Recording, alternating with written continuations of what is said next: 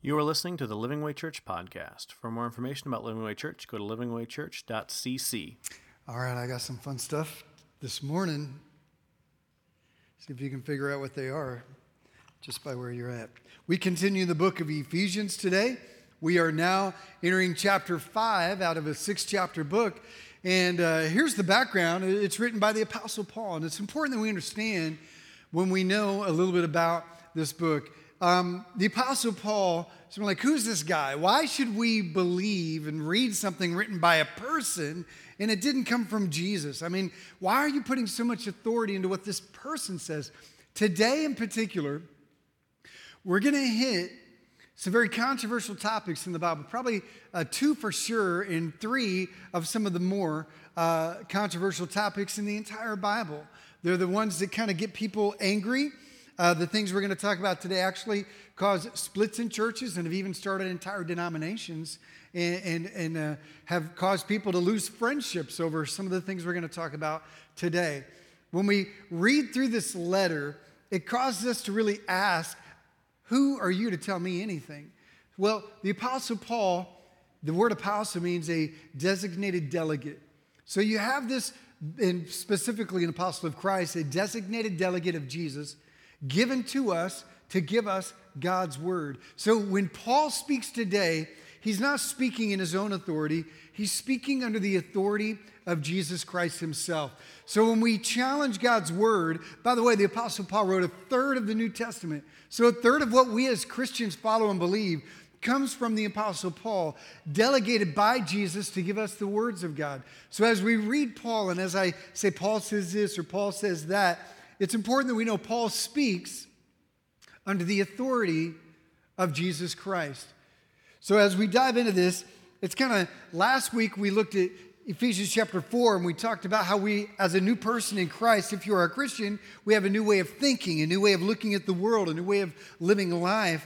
And now he transitions into something new. If you could break it into 3 things, it's like chapter 1 and 2 is like a look in the mirror. It's understanding who you are. So you get up in the morning, you look in the mirror, you fix your hair, and then chapters 3 and 4 are about the clothes you wear. Last week we talked about, he says, put on the new you, take off the old you, put on that new you, like a jacket, like a coat, like new clothes. Don't let your old life define you. Let your new life identify you. So you wake up in the morning, see yourself in the mirror, who you are in Christ, chapter 1 and 2. Now it's time to get dressed and to prepare for your day, knowing how you are to present yourself to the world. That's 3 and 4. Now 5 and 6 begins to talk about walking even faster and running in Christ, and specifically when we go out the door. See, there's a lot of Christians who know how to look good. You know what to believe about yourself, that God loves you, that you're a child of God, and the value of who you are in Christ. You got that down. And some of you can put on the garments and the clothes and have the attitude that on the outside appears like you're great and that you're like just got it all together.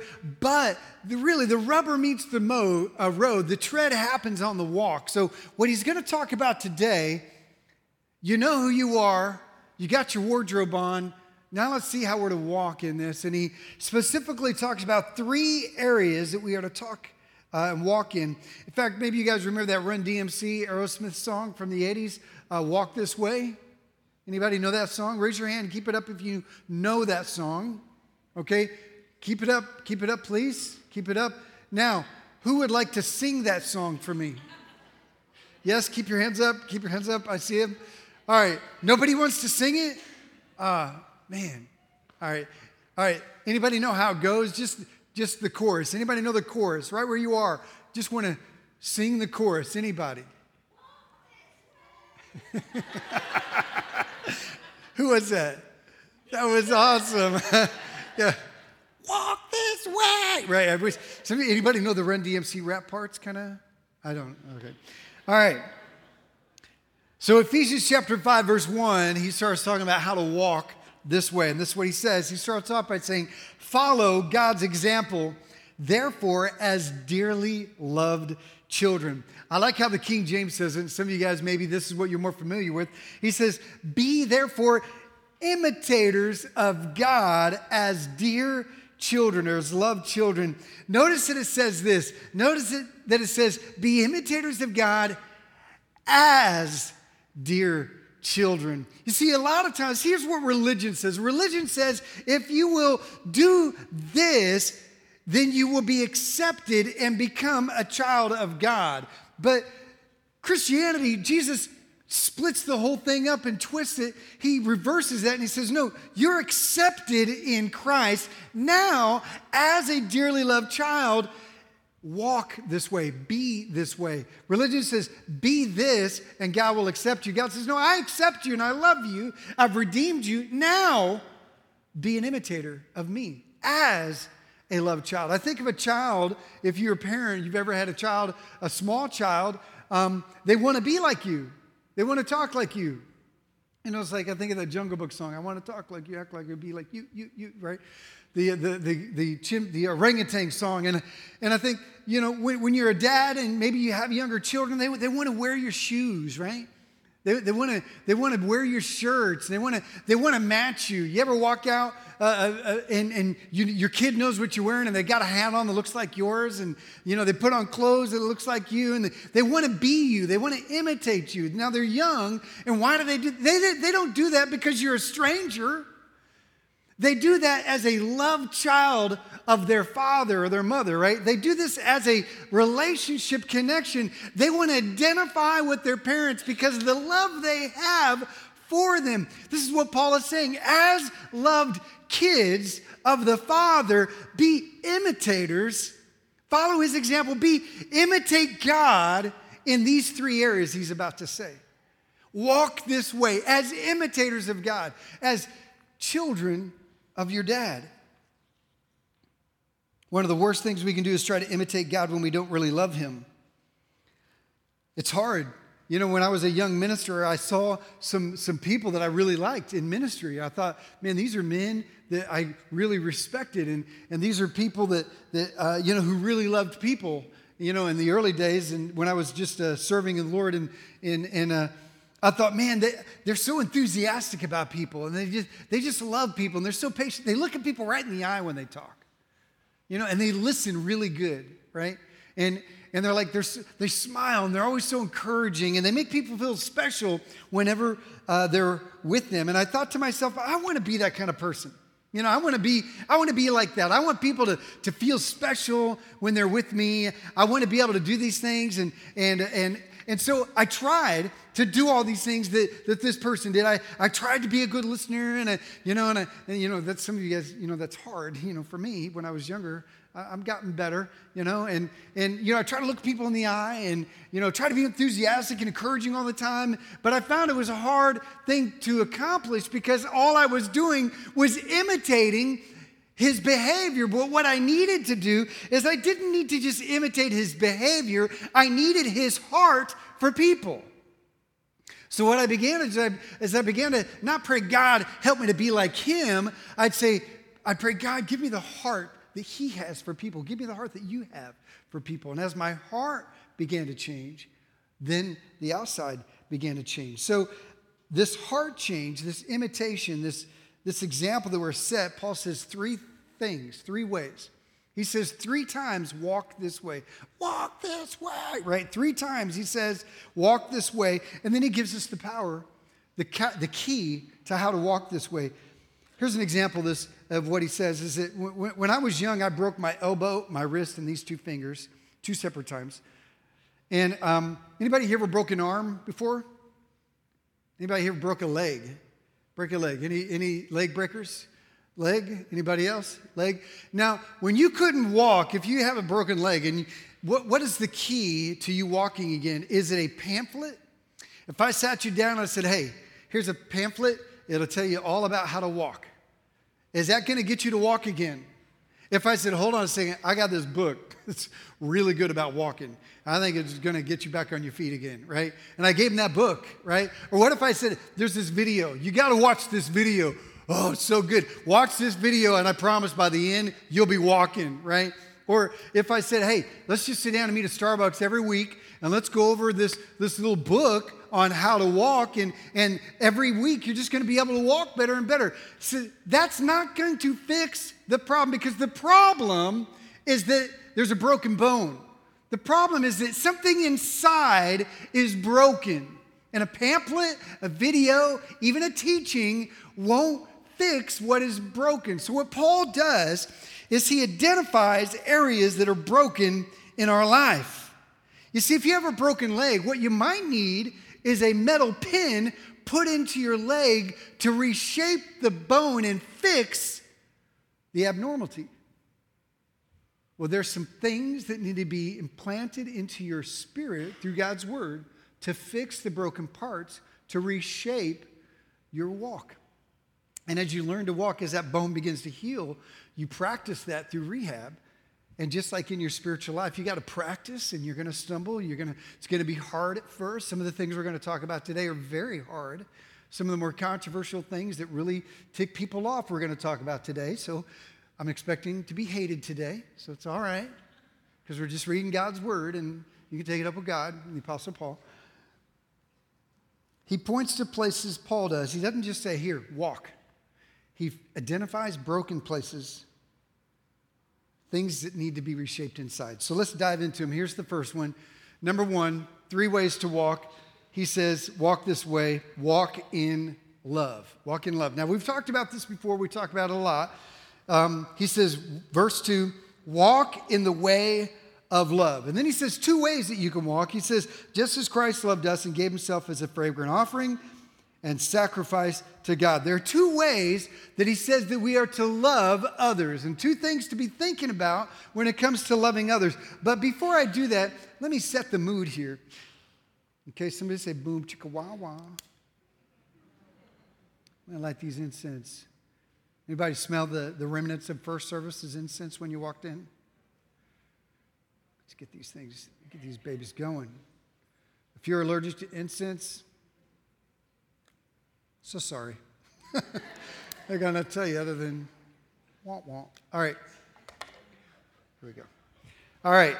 Now you're going to be able to smell this, if you haven't already, here pretty soon. Setting the mood. It says to walk in love. 2 ways we're to walk in love. And the first one is this. He says that we are to love as Christ loved us. He says, walk in the way of love just as Christ loved us. To love the way that Christ loved us. Could you imagine just for a second if we loved people the way that Jesus loved us? How did he love us? Man, God loves us unconditionally, without merit. He loves us consistently. He doesn't have a day off where he says, you know, I just need some time from you, away from you. You have people like that. I just need time away, not from everybody, just you. You ever had somebody like that? God doesn't have days like that where he says, you know what? Everybody in the world I love, but you, I need a break from. You're just wearing me out. He is consistent in his love. He is sacrificial in his love. Not only is he sacrificial in his time and energy and his passion, but the greatest sacrifice of all, he laid down his life. He took beatings on a cross for us. His love is sacrificial. It's not just words, it's compassion in action, and it's enduring. His love is unconditional, consistent, sacrificial, enduring. What if we loved that way?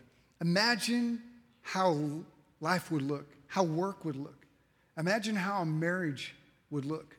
Imagine if we treated our friends with that kind of compassion. See, love takes the first step. Love doesn't wait for another person to reach out. Jesus says, I love you. I took the first step. Now, Paul says, love as Christ loves us. You see, we tend to love people who are primarily good people, but not the people that have wronged us. Rather, we need to realize that first, we are the sinner, and second, that we have sinned against. A lot of times we're like, I don't like you, you've hurt me. Well, hold on there. You're the first offender, right? Christ forgave you. Now we are to love others. The second thing he says, we've talked about this first one before, earlier. The second one, I really want to unpack for a moment. This is kind of where this fragrant offering comes in. He says this. He says, love as Christ loved us and gave himself up as a fragrant offering and sacrifice. Here's the second way. He says to love as an act toward Christ.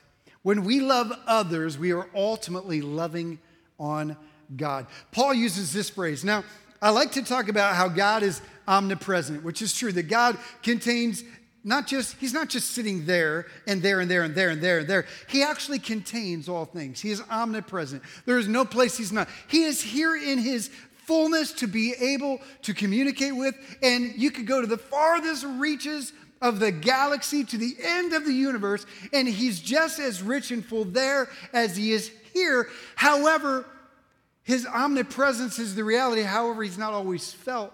So occasionally he gives us his manifest presence. And this is what this is. When we love others, boom, his manifest presence becomes known.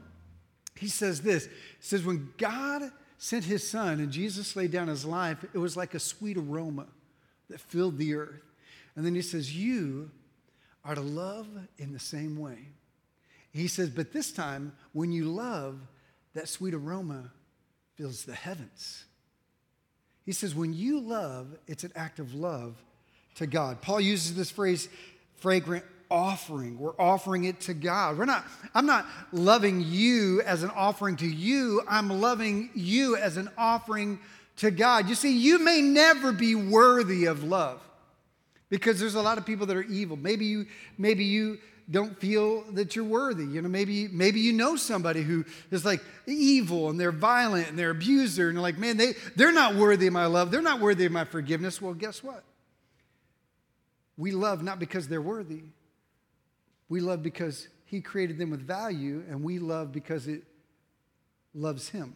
It honors him. It fills the earth with the fragrance of him. It gets this sense that when we love others, we're actually loving God. We don't do it for them, we do it for God. We do it for him. And it's like when we act in a loving way towards others, it's like God is going, the way you love smells so good. The way you care for people, the way you're patient with people, the way you're tender-hearted towards those who think differently than you. I love the way that smells on you. You know, interesting about this incense. I mean, when you walked in, anybody smell it yet? Anybody smelling it? Any of you guys upstairs smelling it yet? Okay. It fills the room.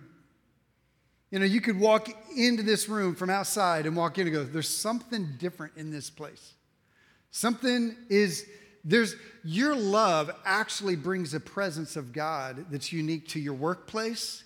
It's unique to your house, to your marriage. The way that you love as an act of God actually is a fragrance not only to God, but it brings his presence down to earth. What if we were able to look at a person, look through them, and see Jesus behind them?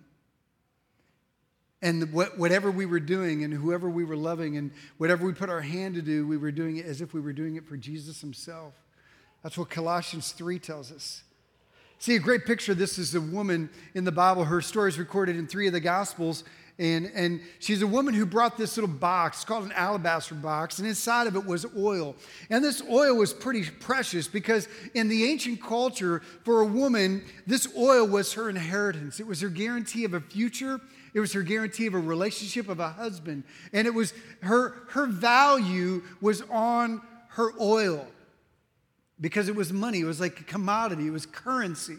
So she comes into this room with Jesus and his disciples and other people. And the Bible says in 2 of the Gospels that she pours it on his head. And in one of the other Gospels, she pours it on his feet.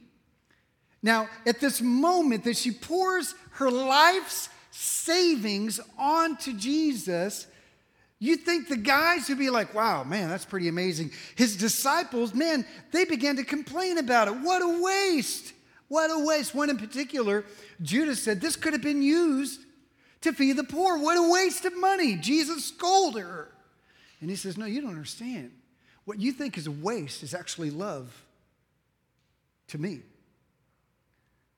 He says, what she has done, she's poured out her life to show how much she loves me. Guys, listen. It doesn't matter who it is. When you pour out your love on people, Jesus says it's like you're doing it to me. When you love others, you're loving me. And other people might say it's a waste of time, it's a waste of effort, or they're not worthy. Jesus says, no. It's not a waste because I love it. And this is what he's saying here. Paul is saying, walk in the way of love as Christ loved us and as an offering of love to God. Put it this way, a single mother working several jobs to raise a son.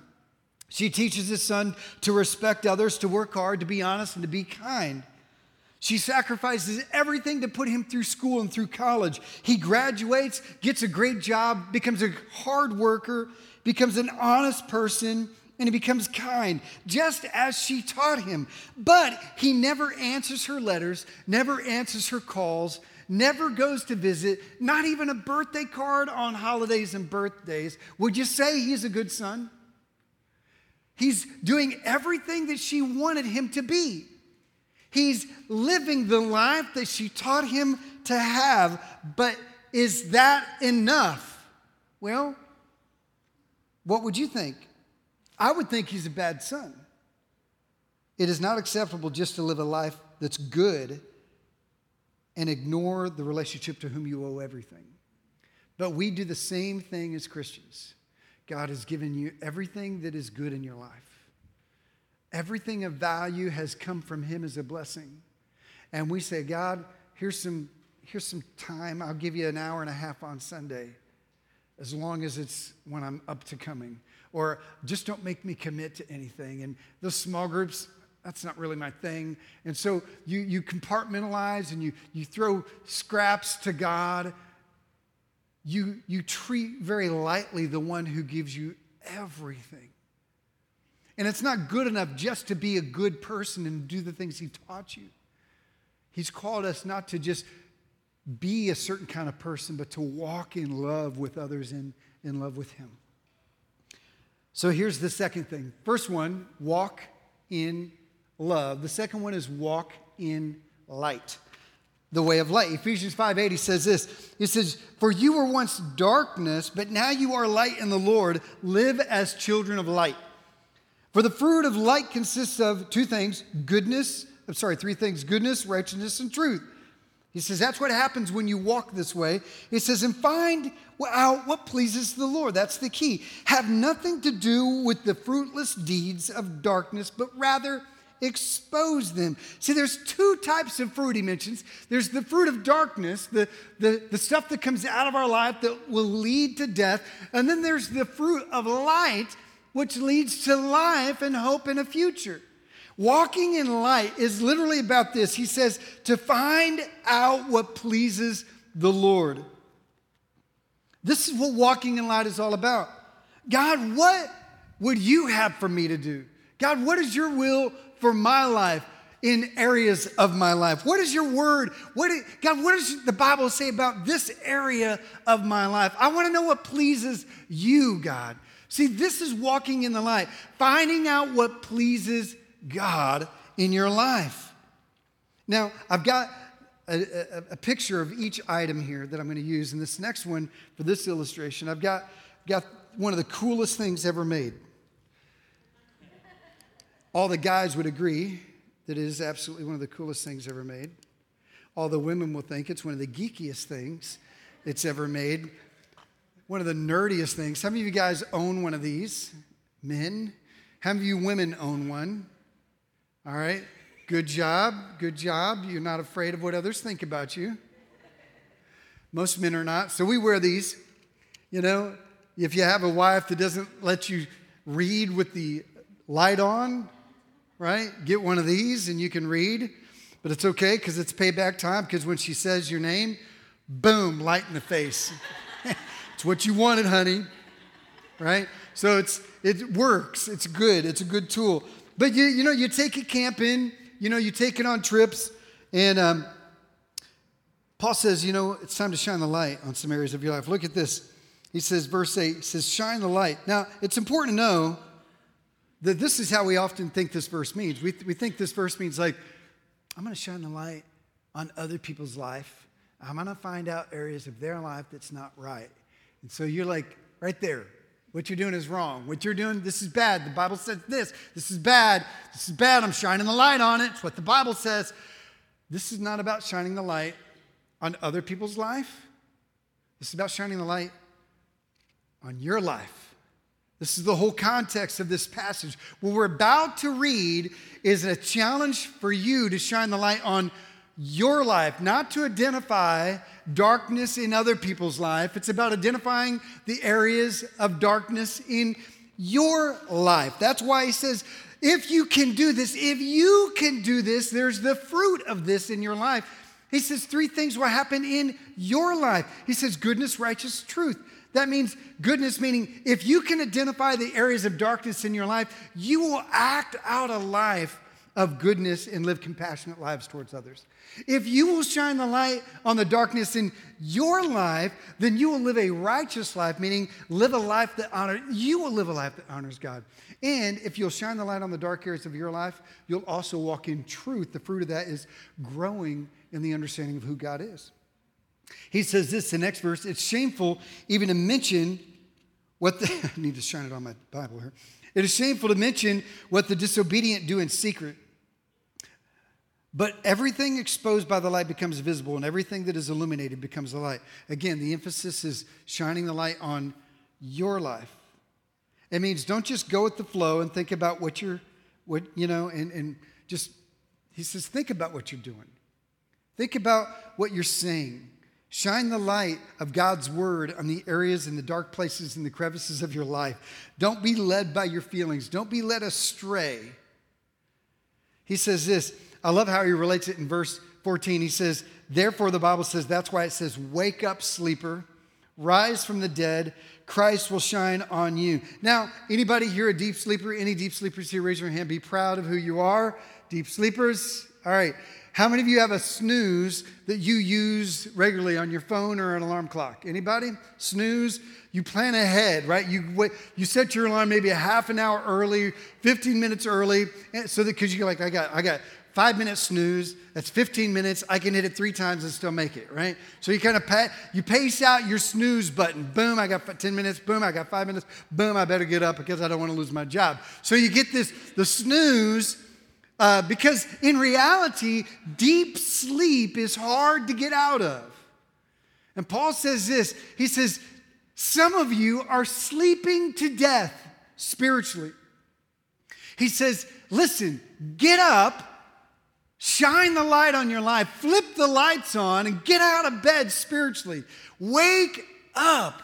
See, some of you know who you are in Christ, and you got the appearance that you're one of God's kids, but you're not truly walking as one of God's kids. So he says, wake up, church. Wake up, Christians. If you are a Christian, he says, wake up. Powerful words. Open your eyes. Shine the light around you. He goes on to say, Paul gives us areas to shine the light on. This is where it gets a little personal. Again, shine the light on your life, not on others' life. Okay? Shine the light. Verse 3 he says, but among you there should not even be a hint of sexual immorality or any kind of impurity or greed, because that is improper. That means it doesn't fit. It's not consistent for God's holy people. Let me describe it this way. I wear a 10.5. I can't cram my size 10.5 to 11 size foot into an 8 size shoe. It might, but not with a lot of disfigurement and a lot of pain, and it definitely won't allow me to walk in a good way, right? I could try to, listen, church, if you're a Christian in this room, this is a word for you. If you're not a Christian, just kind of eavesdrop on us today. He says, listen, if you're a Christian, stop trying to fit where you don't belong. Stop trying to fit into this way the world thinks about life and culture and the areas that he's saying shine a light on. He says, they're not consistent. They don't fit you. Realize that it doesn't fit. Kick those shoes off. He says, nor should there be obscenity, foolish talk, of course, joking, which are out of place, but rather a heart of gratitude or thanksgiving. So let's look at 3 areas that he says in this passage to shine a light on. First one, very controversial. He says, shine the light on your sex life. He says, But among you, there shouldn't even be a hint. That's like no rumors, not even a hint, not even like, don't even let it look like you're doing it. It says a hint of sexual immorality. Now, some translations say the word fornication. And so somebody's like, oh, that means sex before marriage. So it means not even a hint of sex before marriage. No, actually the word's bigger. The word sexual immorality is the word porneia. It's where we get the word porn from. And the word porneia means any sexual experience outside of God's design. It's a big umbrella. It's a whole lot of things, anything sexually that's outside of God's plan for you. He says, don't even be a hint of porneia or any kind of impurity. That means unclean sexual behavior that you live out. So you've got the mind and the body at work here. You see, the world says that sex is simply another desire. If you're hungry, eat. If you're thirsty, get something to drink. If you're having sexual urges, well, meet it. Go have sex or, take care of it yourself. Whatever. This is what the world's perspective says. But the Bible shines light on God's purpose for our sex life. See, when you wake up at night, or if you're walking in the dark, if you go to these caves where they turn the lights off and it's like you're in complete dark and your eyes never dilate, right? You're walking by feeling, right? This is how you're walking, right? You're kind of dragging your feet. Anybody ever stepped on a toy at night? Anybody stepped on a surprise from your dog? A pool or mushy, either way. You got those two choices. You step on something and it's either gross or painful, right? Or you kick something, so you're like, you learned your lesson. So you're dragging, you're feeling, you're touching. See, and then you make your way to the switch, you turn the light and you're like, whoa, that's like a landmine, right? Man, this is dangerous. The path is made clear when the light is on. Don't go that way, go this way. It's like a light bulb, literal light bulb. Boom. It's like I now know the path. I don't have to feel my way. Listen, most people spend their life feeling their way through life, letting their feelings determine their actions. Well, I feel like I want to do this. I feel like this is right. Well, I feel like this is my opinion on this, and because it's the way I feel, it's valid, it's legitimate, and so this is what I feel like I need to do. So we live our life based upon our feelings and our emotions, and Paul is saying, no, wake up, sleeper, flip the light on. Get out of bed. Look, your path is not a healthy path.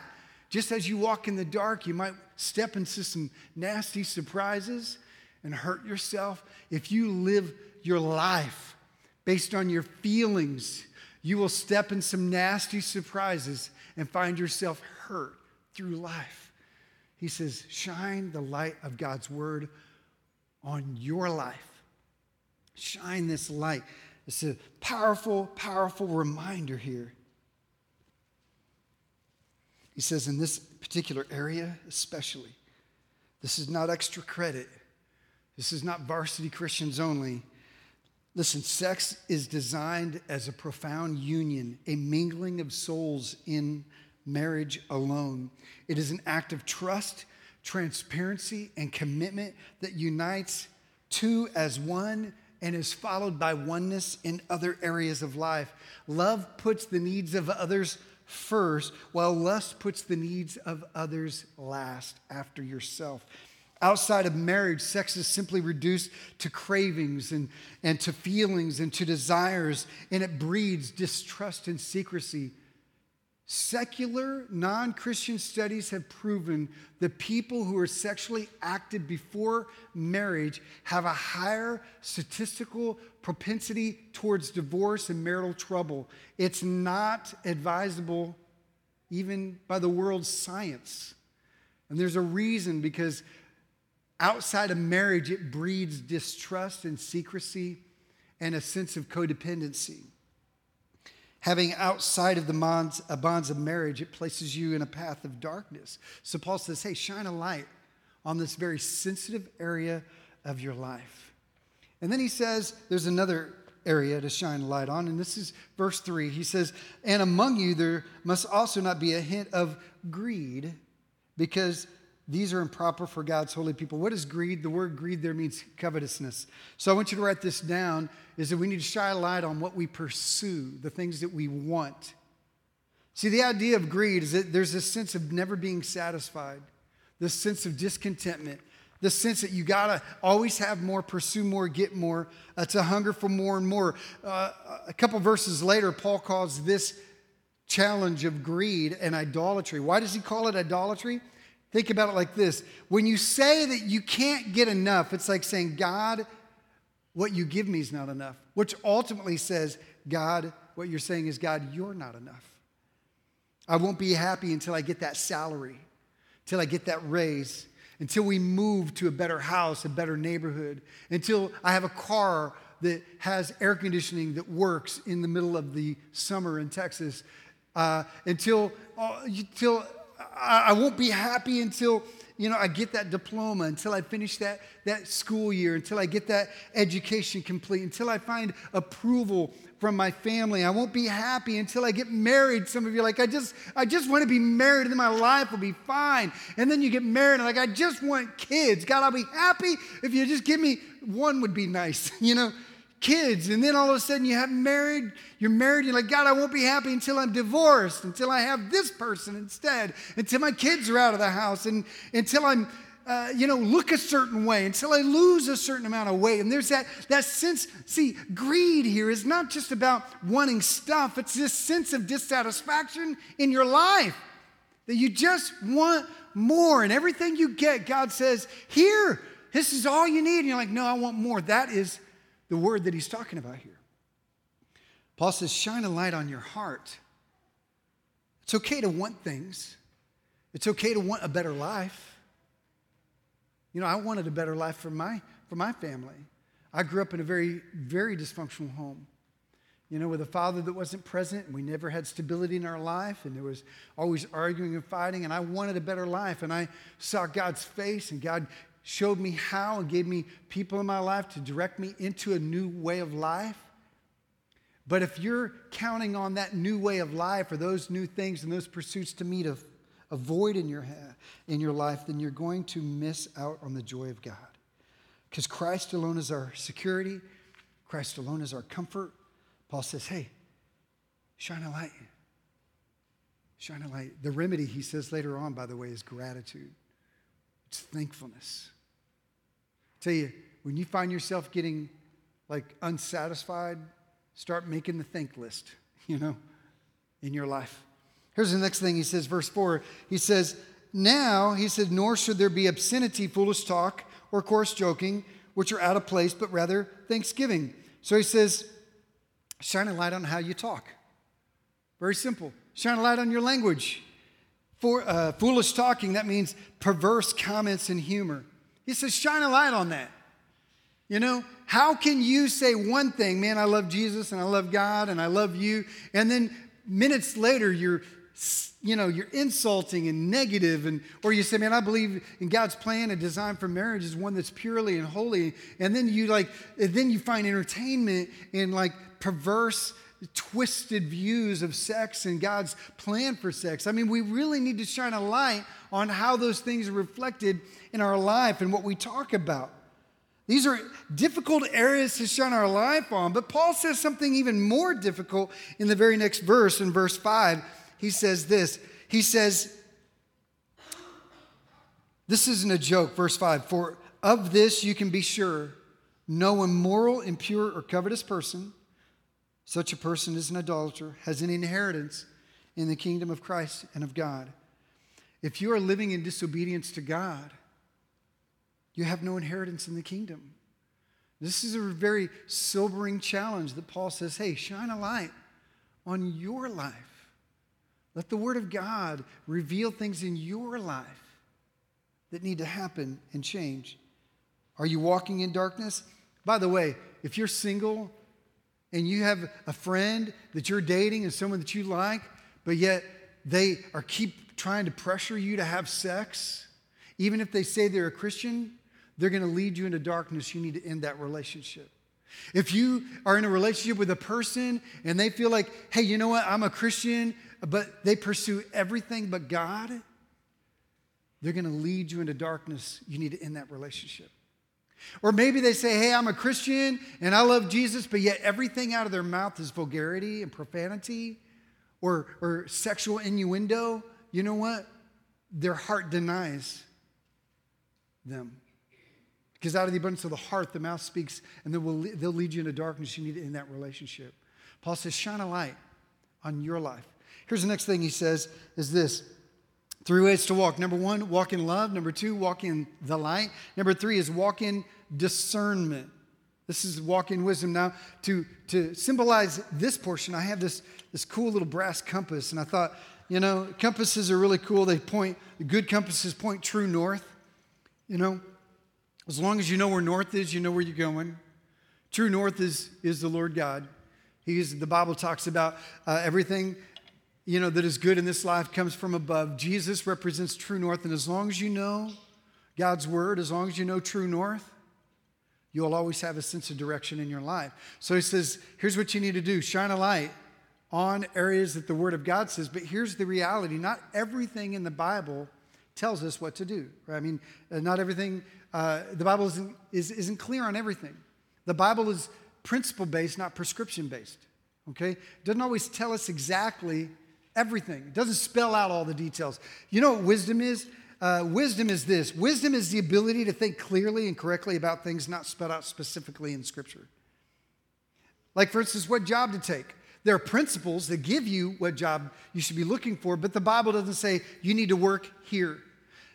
What about how to spend your money? There's principles about money in the Bible, but the Bible doesn't tell us if you should buy that big screen TV or buy that new car. The Bible doesn't tell us that. Well, what to do with your time. The Bible doesn't tell you how to spend your time. It gives you principles that make up for value in your life, or what to watch on TV. TV didn't even exist at the time. And so we're like, I need to know if I should be watching this or not. Well, the Bible gives principles, but it doesn't give a prescription on what you can and cannot watch. Or even who to marry and who your friends should be. It gives you principles. So what do you do when they're not spelled out specifically? The word is discernment. You need discernment. You need to walk in love. You need to walk in light of the Scriptures. And you need to walk in discernment or in wisdom. He says this. He says, be careful how you live. Not as unwise, but as wise, making the most of every opportunity, because the days are evil. Therefore, don't be foolish, but understand what the Lord's will is. How do you know what the Lord's will is if it's not spelled out specifically? Discernment. You need to walk in this sense of understanding in the light of God's word, and then let the Holy Spirit give you discernment. Here's what it says. Let's break this down a little bit. Verse 16 says, redeem the time because the days are evil.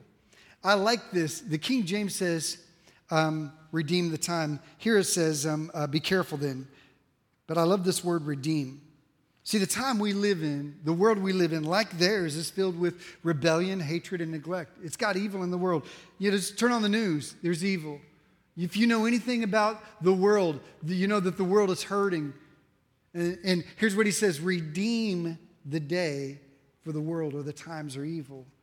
3 things that Paul says are potholes in our walk when it comes to discernment. So I'm going to end with these 3 things that when we're walking, potholes we need to be careful of that distort our discernment. Okay? Here's the first one. Ephesians 5:16, he says, make the most of every opportunity because the days are evil. What this means is false ambition. False ambitions. You see, I think most people alive struggle with time management.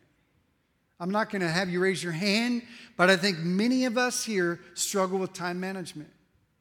So we kind of live in the moment and just kind of wing it as we go. We do what we have to do, and then we just kind of fill in the gaps with whatever's left, with whatever we feel like doing. See, the Bible here says, be careful, because there's a tendency for us to be lethargic. There's a tendency for people to be lazy. There's a tendency for people to be apathetic. And these are not necessarily things that are bad, but they're things that can be potholes in our life. Like, for example, watching too much TV. You know? How many shows really can you binge in one night?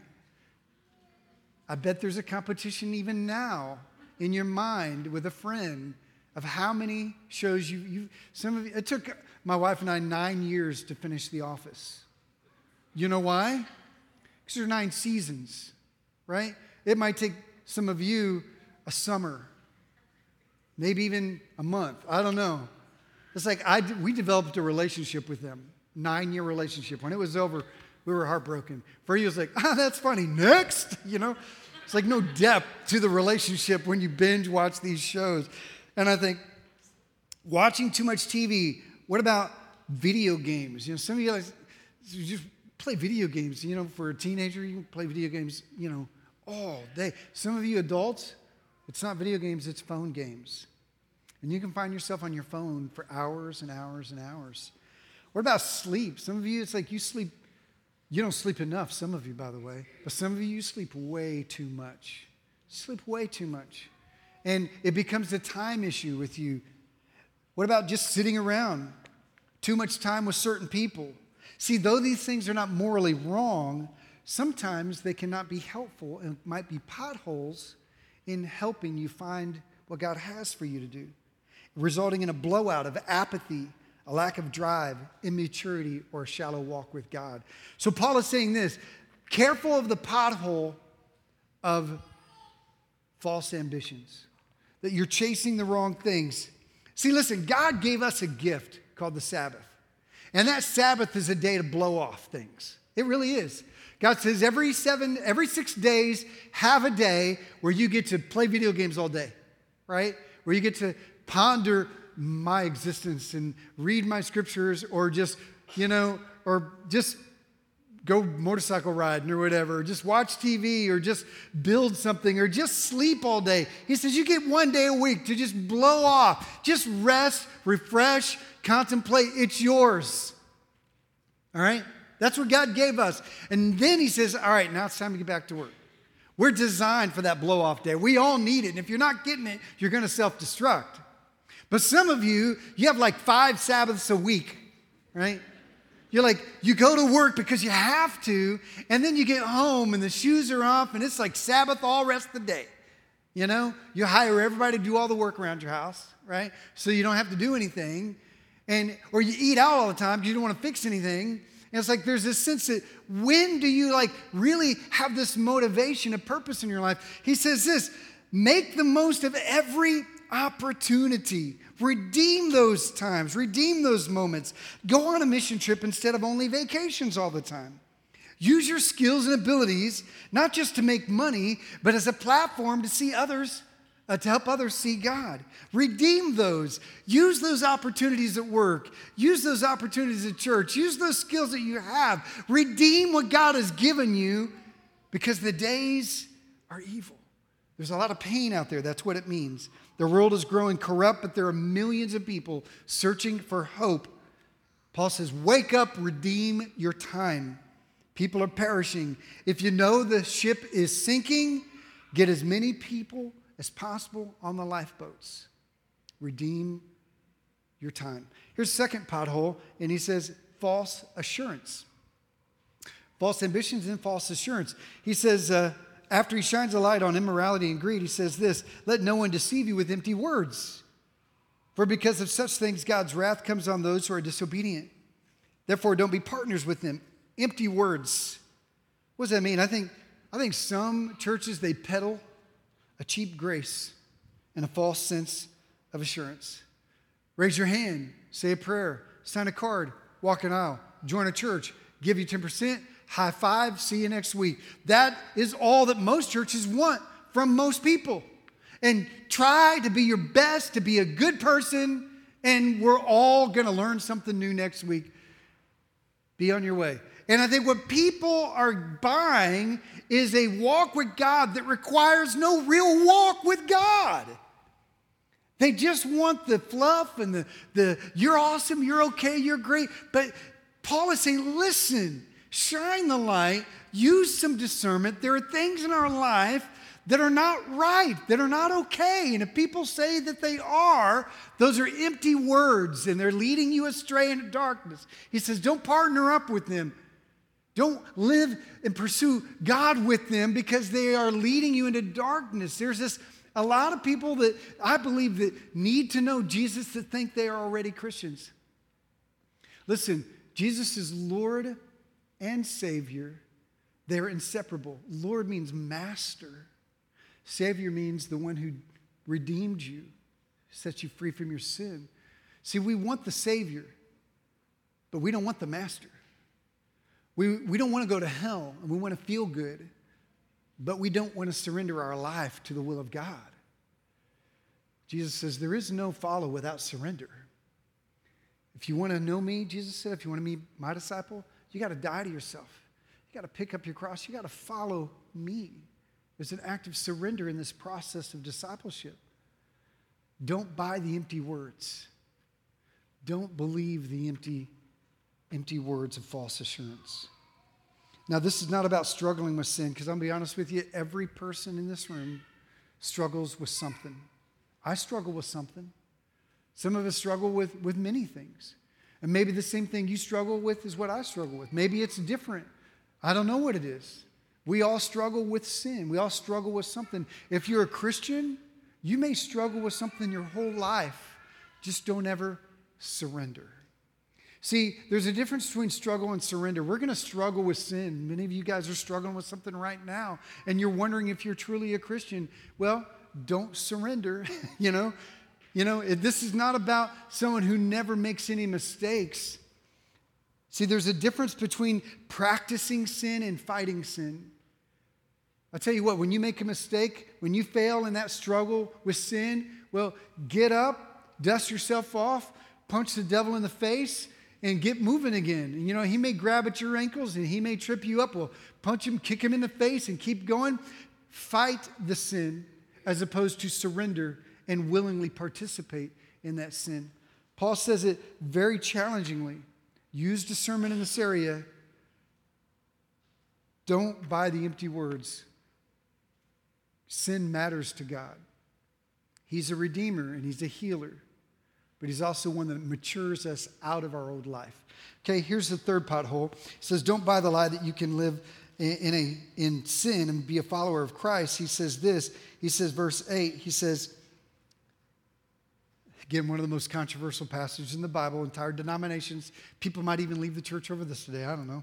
It says, do not get drunk on wine, which leads to debauchery, which means fighting and incivility and stupidity. How many of you know, don't raise your hand. How many of you know somebody, just think of them, who has done stupid stuff under the influence of alcohol? That's what he's talking. It leads to debauchery. Instead, be filled with the Spirit.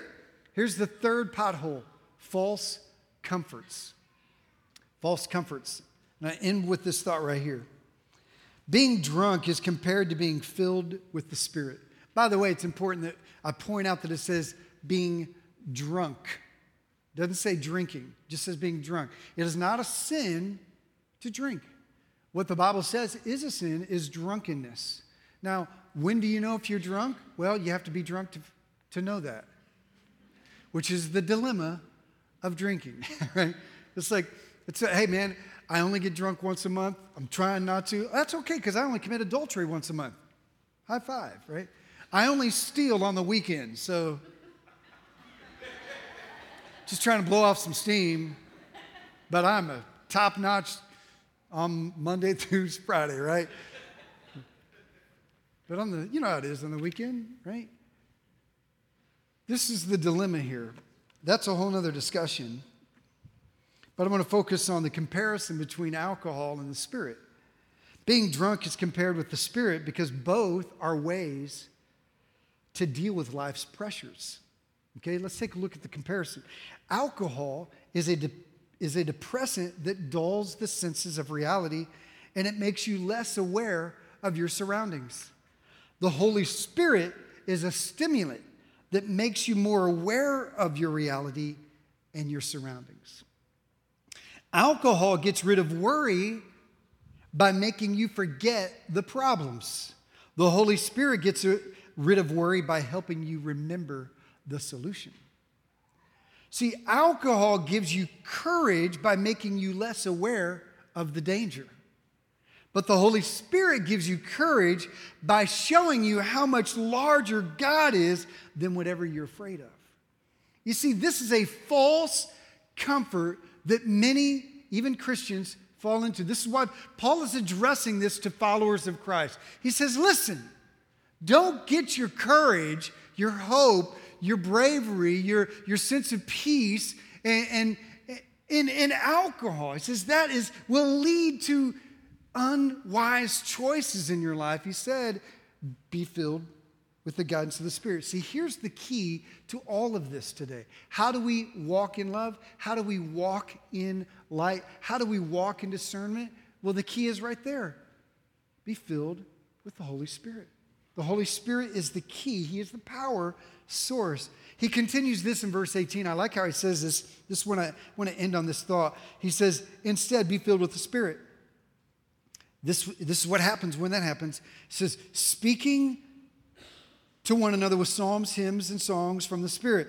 Sing and make music from your heart to the Lord. From your heart. The song is a song of the heart. He says, always giving thanks to God the Father for everything in the name of the Lord Jesus Christ. Now, I used to read that and I'm like, how in the world do I how do I live this? Hey, Michael, what's up? How you doing? You know, am I supposed to just mean I'm supposed to sing to everybody? It says, speak to one another with psalms. Hey, Byron, what you doing today? Hey, the Cowboys playing. What time are they on? What time? 7:30. Maybe today's their day, sweet Jesus.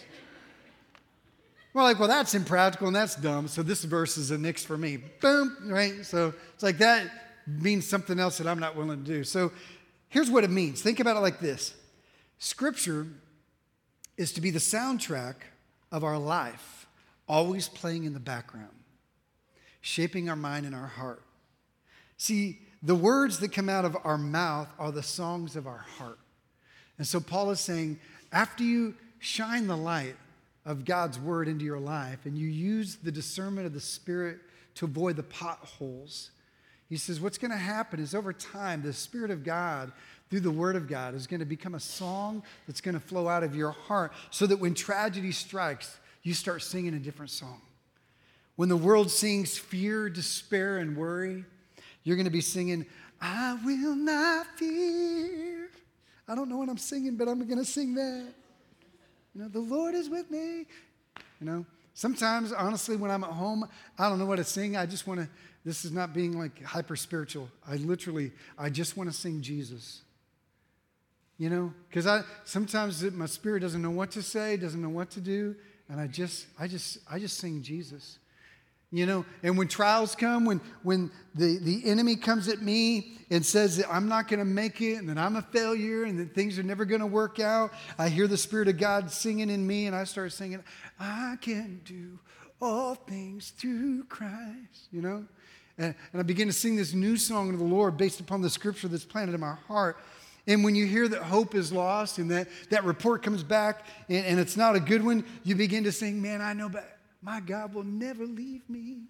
He will never forsake me. He is always with me.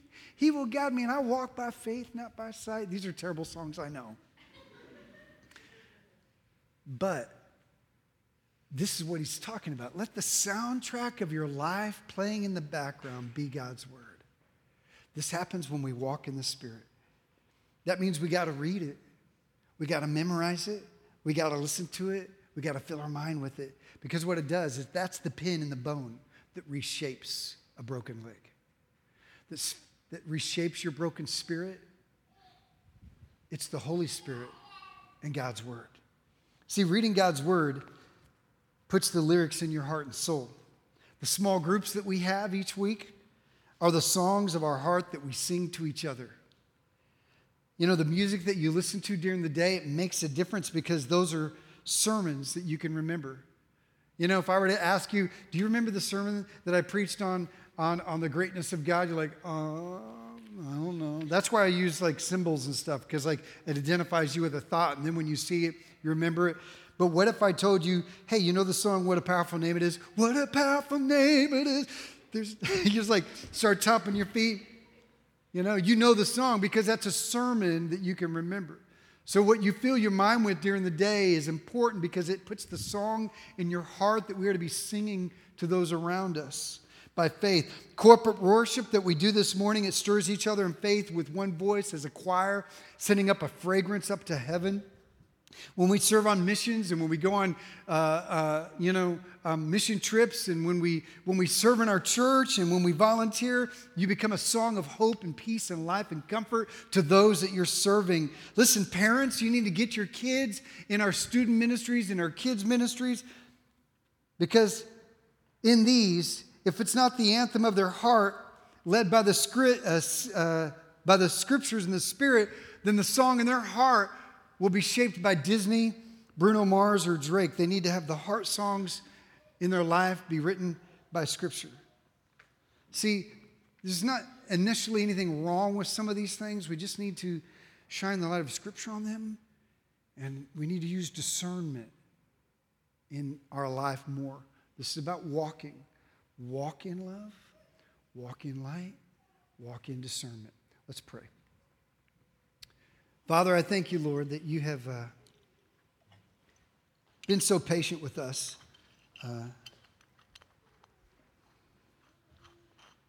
Sometimes in our immaturity, Lord, we ignore you. God, I pray that as the Scripture spoke this morning, that we were challenged by the light of Scripture.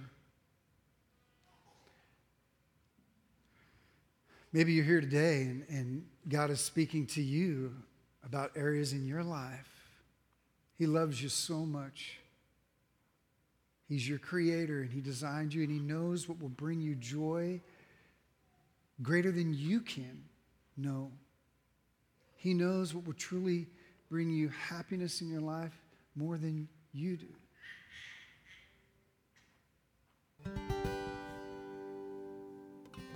Maybe you're sitting here and some of the things that were said today really spoke to you.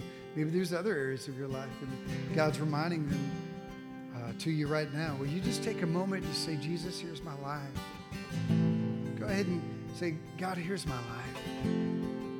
Be the Lord of my life. Thank you for dying for me. I give you my life. Maybe there's something in your life you need to confess right now. Will you just confess it? Lord, I'm struggling with this. God says, I know, and I have the power to help you to get through it and the grace to forgive you. Will you just confess to Him the challenges in your life? Lord, help us to be led by the Spirit, to be filled by the Spirit, and to put away these false comforts and false ambitions, false comforts. God, I thank you, Lord, that you're with us today. In Jesus' name, amen. Thank you for listening to the Living Way Church podcast. If you enjoyed this message, we hope you come visit us in Garland, Texas. For directions and more information about the church, go to www.livingwaychurch.cc.